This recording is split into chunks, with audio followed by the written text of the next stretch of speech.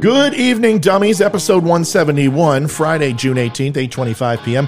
It is wonderful to be here with you today. This is Don't Unfriend Me. And really, what is Don't Unfriend Me? Well, it talks about current events, politics, sports, pretty much anything under the sun. And my adage and shtick is, you can love me, you can hate me, we can agree, we can disagree, just don't unfriend me. And there's a caveat to that. If you're going to be a douche, you're going to go away. Sorry. Listen, this is my nickel. This is my site. And if you come on and you start disparaging people, calling them idiots, or trolling your page, or trying to take viewers of mine so you can support yours, fuck you. It's my advertising. I'm not paying for it so you can come here rent-free. It's the same people that go into retail stores and bring perfume and try to sell it in a fishing store. You don't pay for that. You don't get to solicit my customers. You don't get to solicit my viewers. If you have a view, express it. Try to be respectful. Try not to be a douchebag. That's why my stalker was banned. He likes to think it's because I'm afraid of him. I'm not. I was also going to do something actually really honest and upfront, but I'm not doing it anymore. Because you got to keep your word. And if you're supposed to, you know what, let's do it. You know what? I'm not going to stoop down to your level. You know what I'm talking about. My stalker and I got on the phone today together. So I'm just going to address this very simply. I made a mistake. At least he says I did. And I will be honest, I could sit there and blow it off and give a tongue-in-cheek pseudo response and say, well, he says he didn't do this, so therefore I believe him. Well, no, I believe him. He's a lot of things, and he's most assuredly a little off his fucking rocker. But what he's not is a child rapist or a pedo. And he says that, and I believe him. I really do. There was an article in his local Times in his city that he's from and the state. There's only 3 of them in the entire state with his name, his age demographic. There's 2 of them. And the one guy that did this basically got into a sex trafficking sting. And I reported that was him because I put 2 and 2 together, and that's it. However, there's other things I said, the government watch list, things to that effect, and also his political dispositions and all that other things, hating America, hating veterans. He's a socialist. He believes in open borders. He says he's a libertarian, but he's a lefty. All this bullshit is true, but that he says is not. So I'm going to do what I said I would do and apologize and say that I was wrong, even though you don't know his name because I've never mentioned it. It's the right thing to do. Keeping your word is important, something he, through his rose-colored glasses, feels that he can go talk about me and take our entire recording and put it on air and have his 3 listeners watch it. And that's fine if he wants to do it. Tonight is the last night we will talk about my stalker. I will no longer feed the trolls. What an effort in futility. I tried, folks. I tried to be the bigger man, and I found out that I am just a little boy with his football and want to go home. What are we talking about tonight? Well, the 25th Amendment. And why is it important? Well, we know Donald Trump was having some comments from the left that they were going to invoke the 25th Amendment, put Mike Pence in charge. Wouldn't that be funny? And then people said that Mike Pence would step down and then it would be Nancy Pelosi and whatever. We're going to talk about that tonight. Is that possible? Because it's being talked about with Biden, and we should talk about it tonight. Let's learn what the 25th Amendment is. Let's learn a little bit about what's been going on with Biden's faculties. And no, I'm not talking about the local school kids getting their hair sniffed. Sorry, that was a low blow. Right of nowhere and left of reality. Why can't people have a conversation? This was the big one. And I had to figure this out tonight. After I had that conversation with my stalker, I looked it up and I said, why are we so ideologically entrenched? Am I really this ignorant to the facts? And is he really this ignorant to the facts? And the answer is probably going to surprise you, is that facts are not mutually exclusive to one side. Would you be surprised that both of ours are somewhat right and wrong?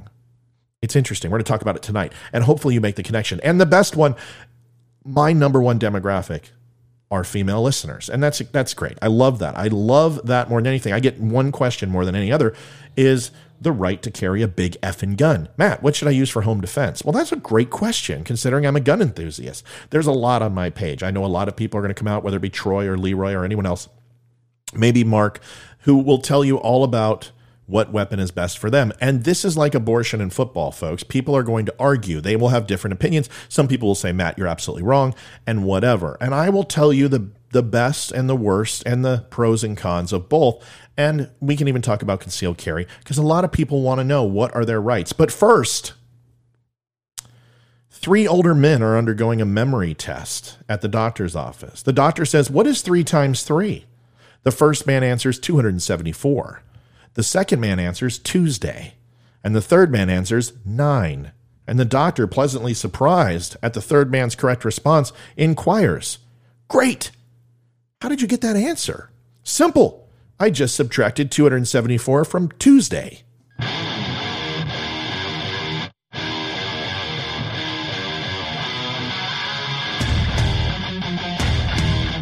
Recorded from an undisclosed location. Always honest. Always direct. So sit back, relax. Don't Unfriend Me starts right now.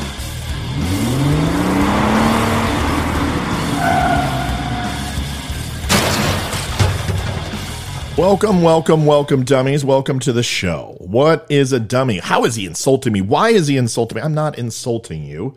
This is Don't Unfriend Me. And the Stoolies from Barstool Sports have their Stoolies. Well, we have the dummies, the DUMs. And there we are. Isn't that clever? Where can you find me? You can find me on my social media. I'm over on Anchor, YouTube, Instagram, Facebook, pretty much everywhere podcasts live, eat, and breathe. And if that doesn't work for you and you don't like social media, pardon the hiccup, you cannot go to Veteran Crisis Hotline, but you can go to my website at www.don'tunfriendme.com. You can find my entire catalog there. You can make notes on my blog. You can tell me how much you hate it or love it and how much I suck or don't.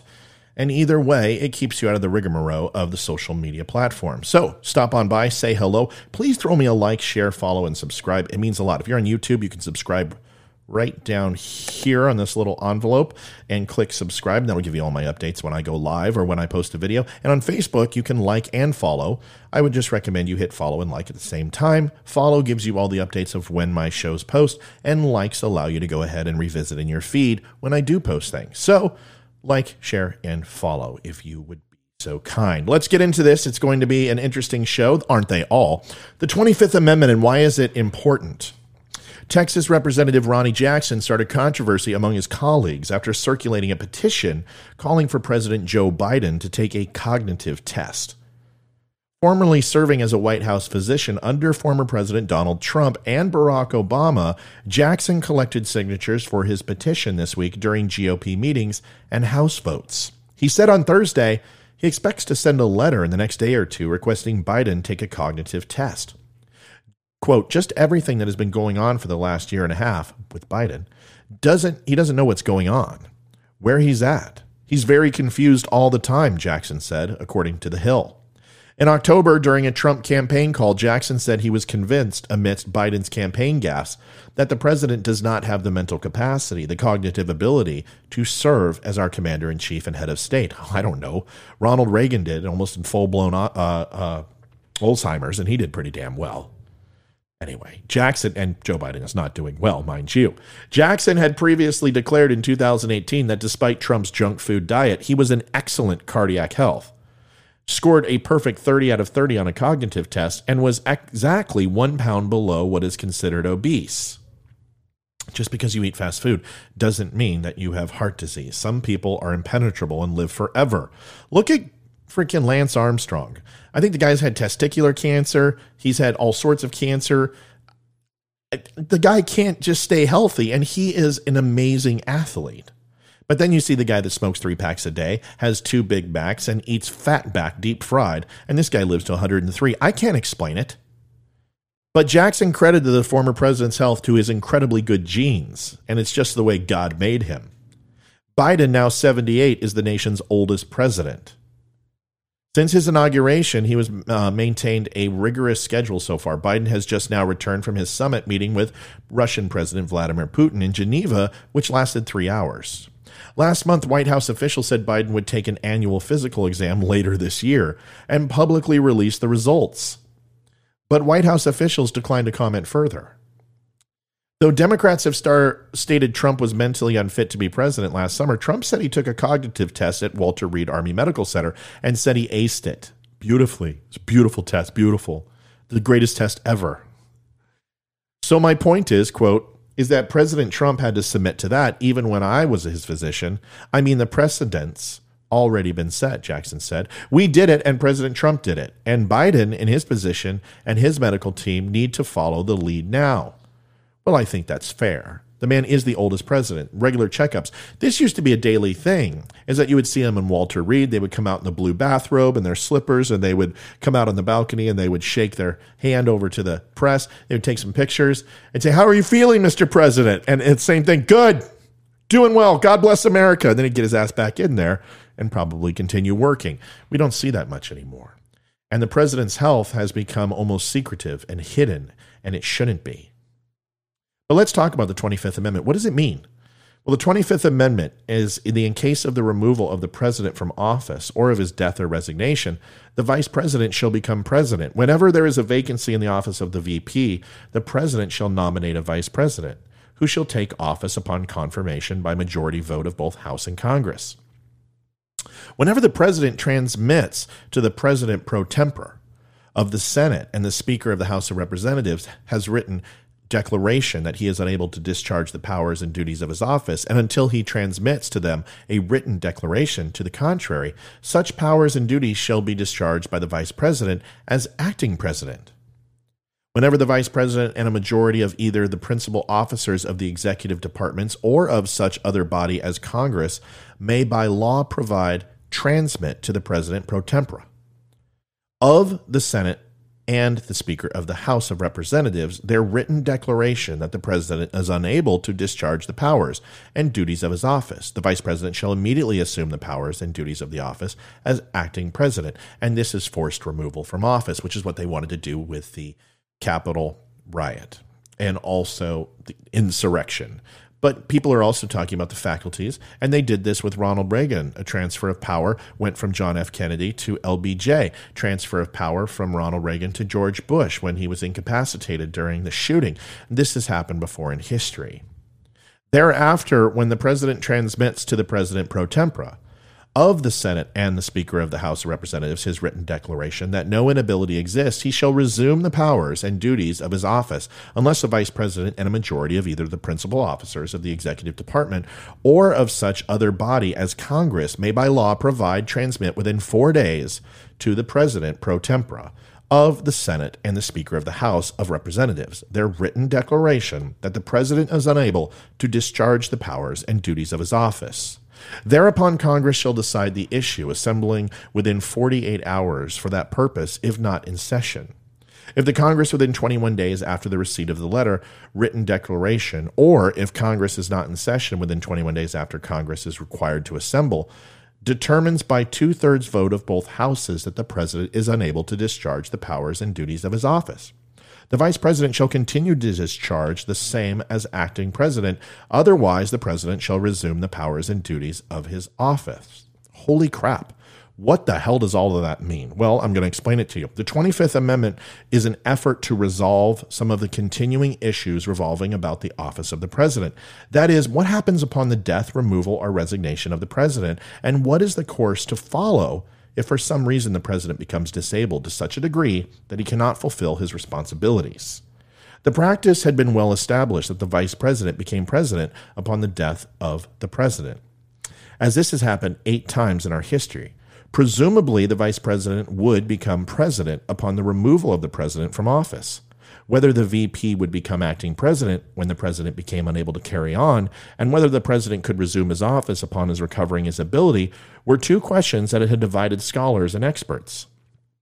Also, 7 vice presidents had died in office, and 1 had resigned, so that for some 20% of the United States history, there had been no vice president to step up. But the seemingly most insoluble problem was that of presidential inability. Garfield's lying in a coma for 80 days before succumbing to the effects of an assassin's bullet. Wilson, an invalid for the last 18 months of his term, the result of a stroke. With its unanswered questions, who was to determine the existence of an inability? How was the matter to be handled if the president sought to continue? In what manner should the vice president act? Would he be acting president or president? What was to happen if the president recovered? Congress finally proposed this amendment to the states in the aftermath of President Kennedy's assassination, with the vice presidency vacancy and a president who had previously had a heart attack. The whole point of this is that there are certain powers given to our government to go ahead and sustain our government. And it's interesting. But now we're talking about almost usurping power from the presidency. And we've heard this with President Trump, and it got very, very close to doing this, and they backpedaled at the last moment. But now we're hearing that this cognitive test is just going to lead to more questions. Obviously, Joe Biden has had a decline in his mental faculties. Everyone can see that. We saw it with Ronald Reagan. And these tests may show inconclusive, or they may show that he has. And what do we do at that point? Does anyone want Kamala Harris as president? I think it was just as distasteful as having Mike Pence for president. It's something we should know. It's something we should understand, because overturning a vote is exactly what that is, whether it's for the good of the country or not.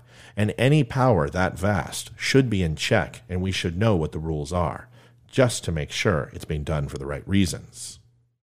Right of nowhere and left of reality. There are crazy positions on the far left and crazy positions on the far right. On the left, there are people who believe a man can get pregnant, that the world is going to end in a decade if we don't cap carbon emissions, and that the real purpose of the American Revolution was to preserve slavery. On the right, there are people who deny the Holocaust happened, who believe that whites are inherently superior to other races and that no one should pay taxes. This is most assuredly the far right and far left. As a right conservative with liberal social policies and can be somewhat moderate, I disagree with all of these things.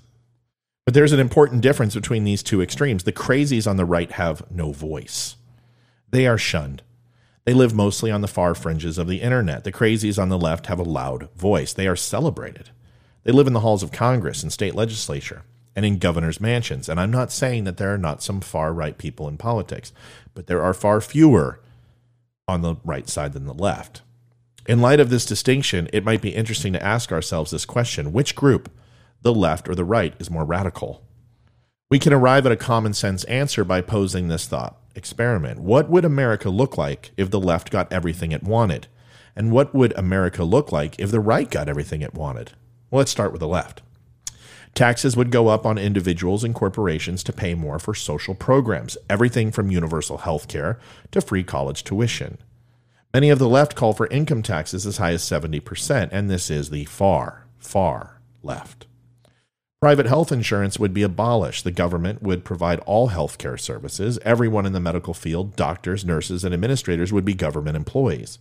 Americans would pay for this government health care through much higher taxes. Illegal immigration would be decriminalized. It would still be illegal to enter the country without proper documentation, but no one who made it onto the U.S. soil would be prosecuted for doing so. Illegal immigrants would also receive free health care, free education, and free housing, and the right to vote with a simple address and name written on the dotted line, because that's what H.R. 1 is, no matter what you want to say. The Green New Deal would be adopted. Hundreds of billions of dollars subsidies for wind and solar power would be added to the federal budget. Drilling for fossil fuels, the current source of 80% of our energy, would be sharply curtailed or eliminated altogether. And so would nuclear power. As a result, consumers' electric bills would be much higher. We're seeing this with the price of gasoline, with the regulation and the shutting down of pipelines. Reparations would be paid for past injustice of slavery. How it would be paid and exactly to whom is not clear. Legally acquiring a gun would become much more difficult. College debt would be canceled, and those who had already paid for college would get nothing. Transgender women, biological men who identify as women, would be allowed to compete against women in sports. America's military budget would be slashed by 25 to 50%. Speech codes would be enforced throughout the American life. And that's just a partial list. Now let's ask what would happen if the right got what it wanted. Income taxes would be cut. Capital gains taxes would be cut, corporate taxes would be cut, and those cuts would be made permanent. All regulations that make doing business unnecessarily difficult and don't protect public health would be repealed. The issue of abortion would be sent back to the states for each state to decide its own abortion rules for itself. Many more charter schools would be opened, and it would make and become much easier to fire bad teachers. In order to vote, citizens would need to present a valid ID. The border with Mexico would be secured. And the only way to enter the United States would be through designated border crossings. In order to qualify for welfare assistance, you would have to prove you could not work. The healthcare system would be opened for free market reforms. For example, insurance companies could sell policies across state lines. Students in elementary school would recite the Pledge of Allegiance at the start of each school day. Oh, the horror. So what can we conclude from our experiment? It's not hard to figure out. If the right got everything it wanted, the government would be much smaller. The citizen would have more freedom. If the left got everything it wanted, the government would get much bigger. The citizen would have less freedom. You're not radical if you want America to be what it's always been, committed to individual liberty. You're only radical if you want to fundamentally transform America into something it's never been. Which country do you want to live in? And I want to be clear. The fringe elements of the right are not in policy right now. There is no racist element in our government. There are no rules in the Constitution. There are no laws that are actually racist. You can make the argument that stop and frisk might be, but what you have to understand is that is reserved for the states. It's not federally mandated. The right ultimately wants less government. They have their own problems. There's no doubt at all. But the left's policies want to undo currently what America is, and that there lies the problem. Why left politics are popular is because the youth believe that these things are inherently good for them. But on the long term, they're not. Raising taxes isn't a solution. You cannot tax a nation into prosperity. It's never worked. And for all the people who hate capitalism, you are saying that on an iPhone, on an iMac, in a video camera, and typing away at the same time while watching your TV with your Apple TV or your Fire Stick, getting instantaneous news picture in picture, watching the football game and baseball game at the same time, and eating a beautiful Danish that was imported from somewhere where you don't know, and drinking a cup of coffee from coffee beans from somewhere you also don't know. Capitalism is a good thing. And prices of bread shouldn't be $7.75 a loaf. Ask South America how that feels, or you can stick around in the United States and see what that's going to feel like shortly, because prices are skyrocketing faster than a rocket to space. The right to carry a big effing gun. I'm excited to do this one. Thinking more and more about buying a gun for home defense. You need a starting point to look for the right gun for your situation. Then this segment is for you. This is not an all-inclusive list. Rather, this will cover some of the more popular options for new gun buyers. Most first-time buyers are shopping guns for home defense. If you are new to firearms, don't buy these online. Come into the store and try them out. You should be comfortable with your first purchase. In short, my suggestion for home defense are, if you want a shotgun, a Mossberg 500 or a Remington 870, AR-15 for some people, and I will explain that, why that is good and bad, the Glock 19, and a Smith & Wesson 357 Magnum, or another option. And why do I say another option? Because here's why. Because you should take a firearms class, and you should shoot all of these weapons and find out what's most comfortable to you. Start with a 22 and move your way up to a 9mm, and so on and so on. Some people have an easier time shooting a 45 than a 9mm. Don't tell me why. It just is the way it is. My wife actually prefers a 45 over a 9. Doesn't make much sense to me. But what is most important is that safety is the first most paramount thing. I don't keep any of my guns locked up. They're open, underneath tables, and hidden from public's eye, but not from my family. My kids have been raised with guns. They know not to touch, and I trust them not to. We also watch very closely any kids that come to the house, and we try to remove them from rooms that they're going to be in. This is a Second Amendment house, but there is training involved, training of our children. We do have lock boxes to put them in, and we will upon occasion, especially if we're leaving for a few days on vacation, if we don't take some with us. The next thing is muscle memory is the most important thing. It doesn't matter necessarily what gun, as long as you have something and you know how to use it. Whatever is most comfortable for you, whatever you can be the most accurate with in any situation is going to be the best. And the third thing is you want to practice. You want to practice getting up from a dead sleep and setting an alarm and knowing what your wife would do, what your husband would do, or vice versa in this situation. Who grabs the flashlight? Do you both? Who are armed? Who's not? What do the kids do if the alarm goes off? What does it feel like going down the stairs in pitch black, maybe with a flashing strobe light? What does it feel like going around a corner? What if you have to do it naked? What if you sleep in the buff? Do you have time to put on your underwear? What if they broke in the floor that you're actually on? There are so many things you need to put yourself through, and you can't train for all of this. But self-defense courses and courses on firearm exercises will teach you. CQB exercises are fantastic. There are plenty of gun ranges that will teach home defense, how to take a corner, how to go ahead and make sure you don't point where your flashlight and gun are at the same place, keeping your finger off the trigger, trigger awareness, accidental discharge or misfire. These type of things you will need to learn to be successful. Let's talk about shotguns.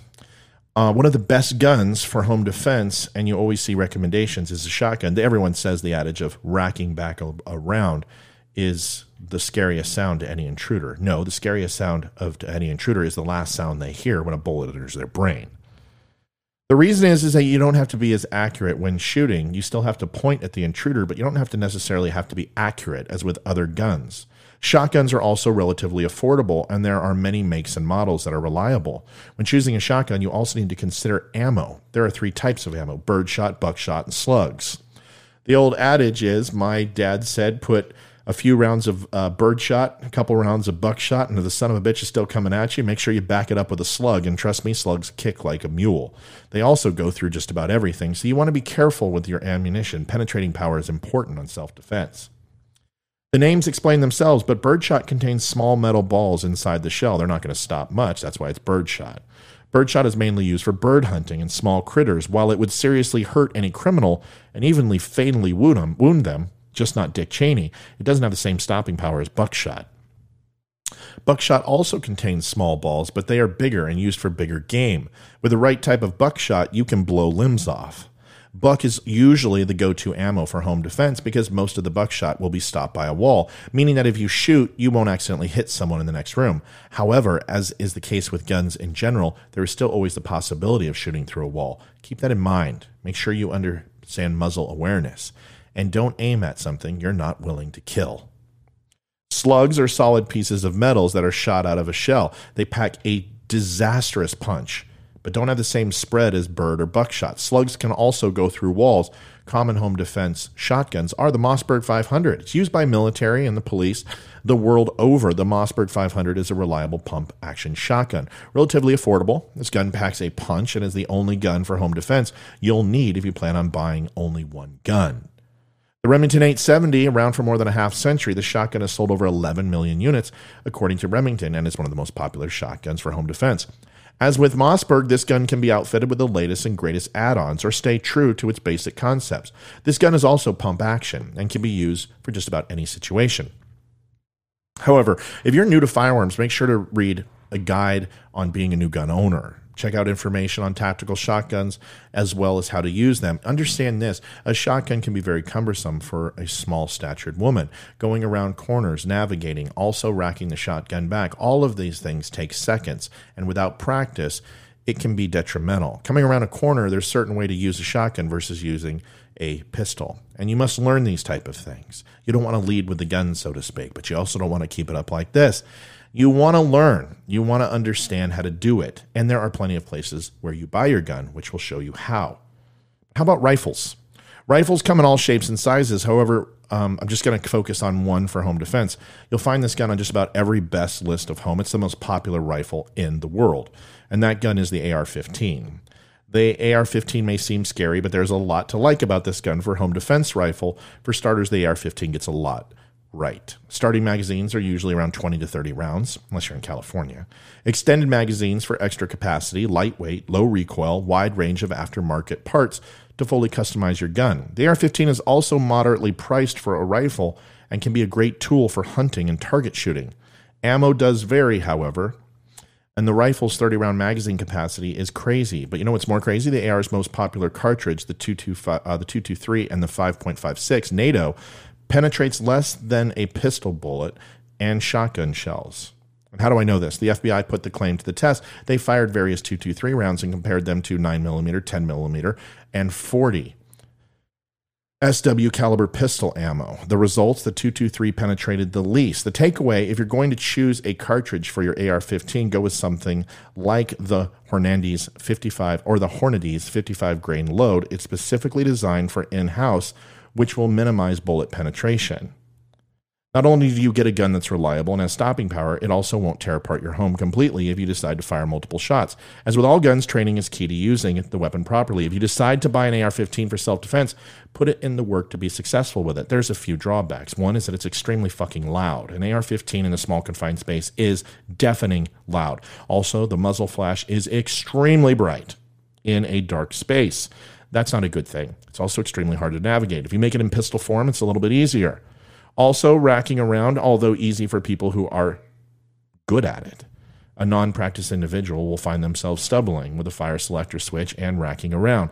It's not the easiest weapon to use. My personal preference is pistols and revolvers. But I will tell you this, it takes a lot of practice to get good with those. The most common caliber for a home defense handgun, and by the way, the reason I mentioned muzzle flash and I also mention the overall decibel level of an AR is you're not going to be putting in goggles and you're not going to be putting in protection hearing in a home defense situation. If you know how to use an AR, it is a deadly instrument at best. If you don't, there are other options that are a hell of a lot more effective, in my opinion. Reason to go firing crazy. Those rounds move at a super fast rate. I mean, 2,200 miles an hour, 2,500 miles. If it hits somebody, it's going to do some serious damage. But a handgun and a shotgun can do devastating damage as well in the right hands. The most common caliber for a home defense handgun is 9mm. This does mean that your gun will penetrate through walls and can possibly harm your loved ones during a home invasion if you're using full metal jacket rounds. If you use home defense rounds or the mushroom tip bullets, those are actually self-defense rounds, and those will break apart into drywall and wood and are a hell of a lot less dangerous. You still want to be cognizant of where you're aiming your weapon. Also, many experts recommend hollow point ammo because of the power, and they are a bit safer to shoot in a home defense scenario. In general, pistols hold more capacity and have more moving parts. However, with revolvers, all you need to do is keep pulling the trigger if there is a malfunction. Let's focus on one pistol and one revolver. The Glock 19. The Glock 19 is sturdy, having a 15 carrying capacity and a standard magazine and shoots 9mm. Your Glock 19 can also be used for concealed carry if you have the right holster. It is easy to disassemble. I think I have my holster right here. I have a leather-bound holster that fits on the inside of my waistband. I carry a Glock 19. I also have a 40 caliber, 45, and several other handguns. I prefer the Glock 19. It's what I use. It's really, but in home defense, when I take it out for concealed carry, I carry my 40 cal. I want a little more stopping power. It is easy to disassemble when you put together, and thousands of tutorials located on YouTube. The Glocks are literally a 2-step process to disassemble and a 4-step process to put them back together. They are simply the easiest gun to take apart and clean. There is nothing simpler.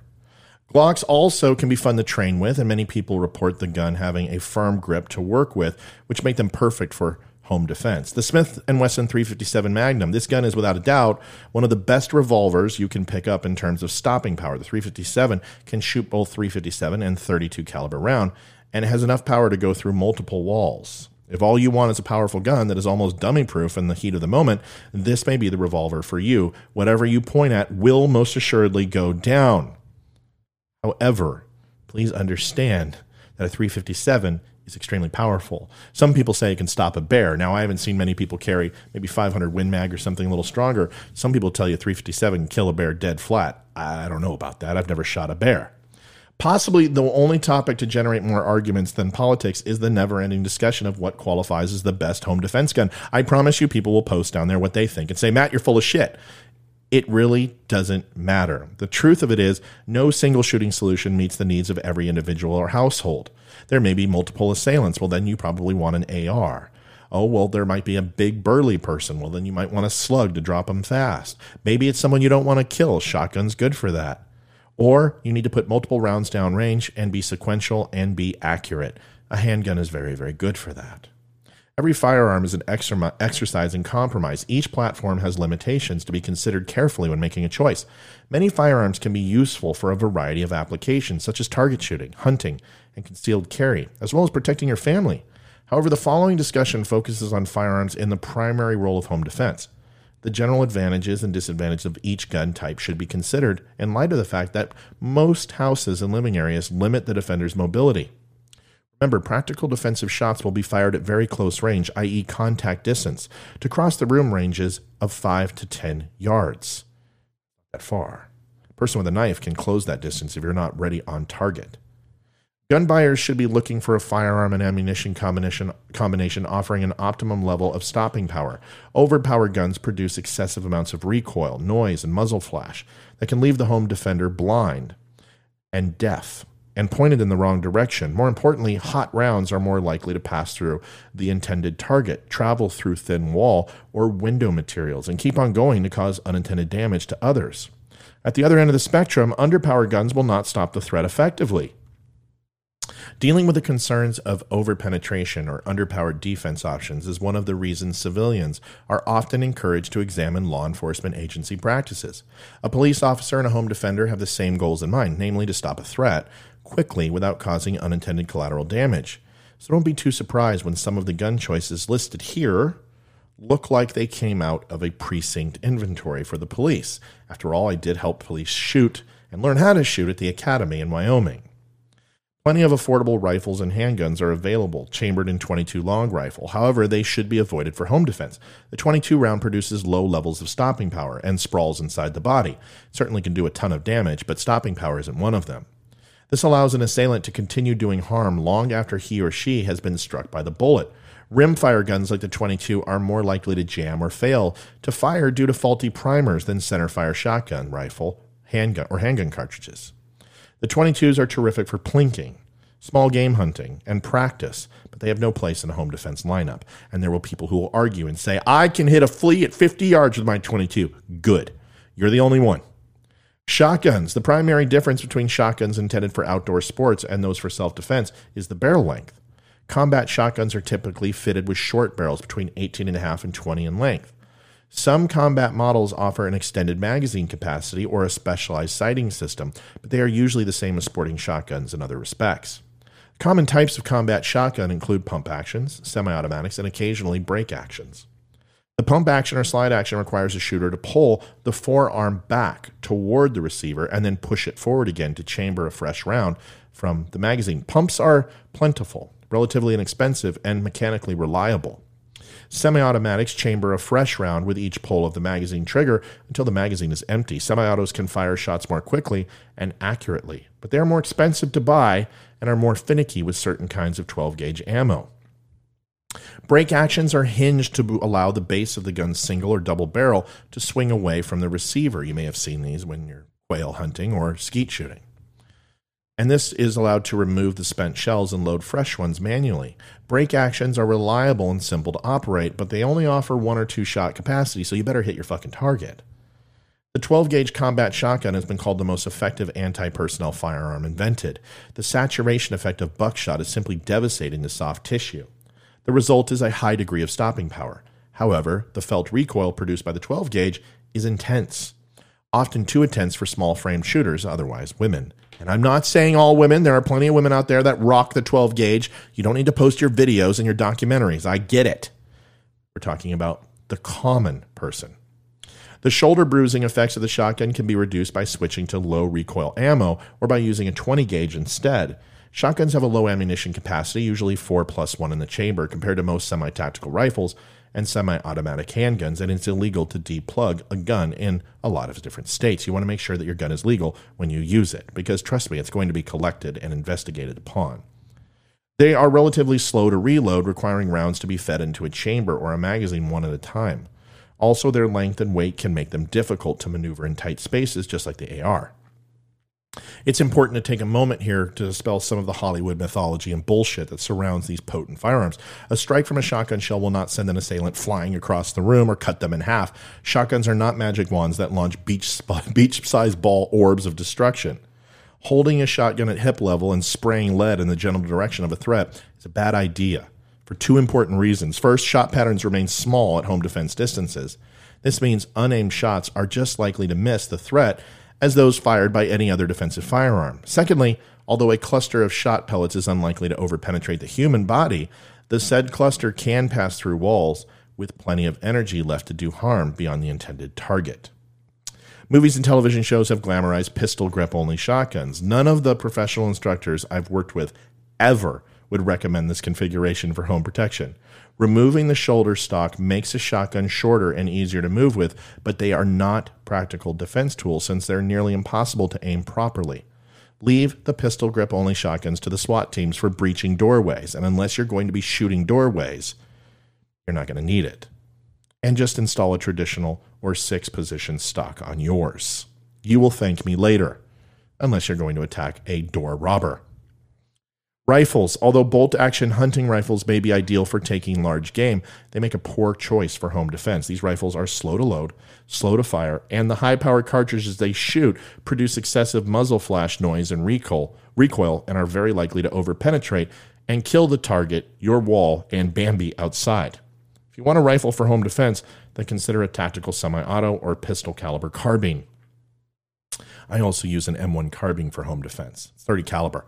That thing's fantastic. Gives you the stopping power of a rifle and the muzzle velocity of that, but it's also in small and compact, and I can keep it close to my body, and nobody's going to grab it from me. It shoots like a pistol. It's fantastic. But, once again, penetration is pretty good for a 30 caliber. It will go through walls. In the last few years, the popularity of tactical rifles have skyrocketed. The most popular seem to be the AR-15, as I discussed earlier. Other examples of this breed the AK-47, the M1 carbine, which I just mentioned, a Ruger Mini 14. These rifles are light, easy to shoot, produce low levels of recoil, and provide plenty of ammunition. Rifles are powerful defense firearms, with some models offering stopping power similar to a shotgun, but without as much recoil. For home defenders who live in rural areas, rifles can provide the added range and accuracy needed to deal with pests of the four-legged variety. Like the shotgun, a rifle's length may make it difficult to maneuver in tight spaces. That's why I prefer the M1. The other drawback to tactical rifles is the high price tag. In some cases, you can buy 2 or 3 defensive shotguns for the price of one tactical rifle. Another good choice for home defense is a pistol caliber carbine. Compact lever-action rifles chambered for a revolver cartridge like a .357 or .45 Colt have been protecting people's interests for quite some time. Lever guns usually hold several rounds in their magazines, but fresh cartridges have to be loaded one at a time, much like a shotgun. Some manufacturers offer semi-auto carbines that accept handgun magazines in popular defensive pistol calibers. These rifles can offer ammunition and magazine compatibility with a handgun you already own. And on the longer barrels, it increases the velocity of the load. Now let's get to the 800-pound gorilla, the handguns. Handguns continue to be among the most regularly purchased home defense firearms for several reasons.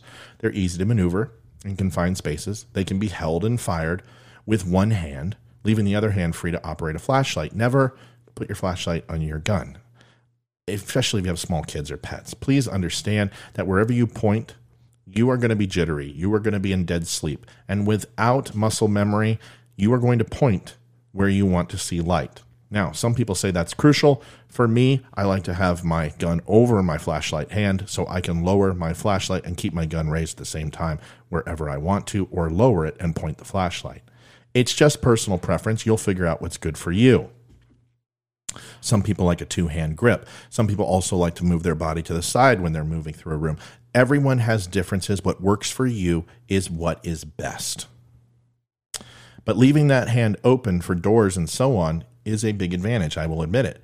They can be held close to the body to help prevent them from being grabbed or knocked away by an intruder, and a handgun's compact size allows it to be stored in a small space like a strong box or in a dresser drawer. I also like that I have a tactical flashlight which has ribs on it, so I can actually use that as a weapon and fend somebody off while I'm pulling my handgun if necessary. It should be up in the ready position anyway.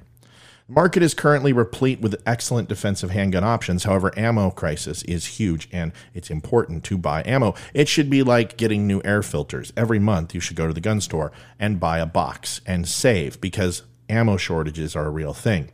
The 2 most common types of defensive handguns, we talked about the Glock 19, are the double-action revolvers and semi-automatic pistols. Double-action revolvers have a cylinder that swings out to one side for loading and unloading, and usually have 5 to 6 rounds capacity. Revolvers are easy to learn and operate, and they are reliable.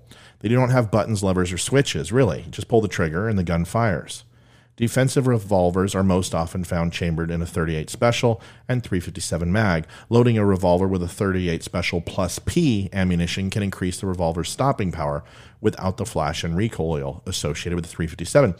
That's just a tighter packed load, moves faster. However, you want to make sure that you're using plus P rounds sparingly. It can damage the barrel over long periods of time. A 3 to 4 inch barrel is usually recommended for use in the home for a wheel gun. Semi-automatic pistols use a box magazine to load the ammunition. These pistols can be more complicated to operate, but they have a light trigger pull, hold more ammunition, and can be reloaded more quickly than a revolver. Some of the most commonly available semi-automatic pistol cartridges for defense include the 9mm Luger, .45 ACP, and .40 SW. which I mentioned earlier. Full size, also known as duty size, pistols offer larger magazine capacities and longer grips for more comfortable practice than the compact and subcompact pistols favored for legal concealed carry. As you can see, my magazine has an extended part on the pistol grip. So when I go ahead and wrap my pinky around here, it is easier for me to grip the pistol, as you can see. So, and they are also favored for concealed carry. They're lightweight, they're small, and they can also put a lot down range. And subcompact semi-automatic pistols honestly have lower yield results when it comes to the amount of bullets it can carry. Some are 6, some are 10. You want as many as you can have. That's the open argument. My buddy Wayne, who I have met through Facebook, will tell you, as many rounds as possible, please, sir. Although handguns are useful for home defense, they are, on the whole, weak stoppers when compared to rifles and shotguns. The rule of thumb when selecting a defensive handgun is to choose the most powerful cartridge you can comfortably handle. The exception to this rule is the high-powered hunting handguns like the 44 Mag or the 454 Casull or the 500 Win Mag SW, which should be avoided. Just like a hunting rifle, the flash and report of these cartridges will leave home defenders deaf and blind when they need their senses the most, and the bullet is very likely to overpenetrate the target. In the end, just choose carefully. Selecting a firearm for home defense is a process that should include careful research and forethought. Do your homework. Go to the range and test fire the guns you're interested in before you buy. Trust your instincts. When you identify the firearm that's the best fit your needs, even if the gun geek behind the counter doesn't agree, who gives a shit? It's kind of like Harry Potter when he finds his wand. The wand selects you, so does the gun. You will know what's best for you. In the turnkey solution society, we sometimes look at our equipment to solve our problems and do the hard work for us. No amount of money invested in a flashy gun and high-grade ammunition will ever compensate for a failure to invest in your understanding of defensive shooting. The budget for a home protection firearm should include funds for practice at the range, educational books, videos, YouTube, and live training with professional instructors. The self-defense tools you have between your ears will always be more important than the gun you have in your hands. It's only a tool after all. I would recommend this. Before you buy a weapon in any way, shape, or form, go shoot the weapons that I talked about. Any major gun store will have a range inside, and they will allow you to shoot certain weapons. Give it a try. Find out what you're comfortable with. Until you put 30 or 40 rounds down range, you're not going to know. Most people, to be really accurate with their weapon, have to do thousands of rounds a year to truly understand what it takes and what their weapon can do and become an extension of them. Don't be caught unaware. Don't get something too big and flashy. Use what works. Folks, that's it for my show tonight. Thank you for watching. I appreciate you so much. And this is Don't Unfriend Me. I will be back Monday for 172. I'm going to take the weekend off and enjoy, and I will go out like I always do with the Veteran Crisis Hotline, 1-800-273-8255. Press 1. 22 veterans a day commit suicide. It is all too real. It is all too serious. TBI, PTS, anxiety, depression, all of these things impact veterans who have seen things and done things. It's not a disorder. It's a sickness. And you can cure it with help. Talk to a veteran. They don't want to talk about it. They need to. It's the most important thing. If you can't get them to talk, call me. I'll see what I can do and hopefully get them to make that phone call. And if not, just leave them with my URL at any time. Don'tUnfriendMe.com. Click the VCL link. You'll be connected to a Skype operator immediately. And if you are a civilian, you will be connected to. They don't turn anyone away. You don't have to be just a veteran. They will take care of everybody. Folks, thank you so much. Please like, share, and subscribe this video. Please let me know what you think below. I have a feeling a lot of people are going to tell me how I'm wrong, and that's okay. Remember, we can agree, we can disagree. Don't unfriend me. Have a wonderful night, folks. See you on Monday.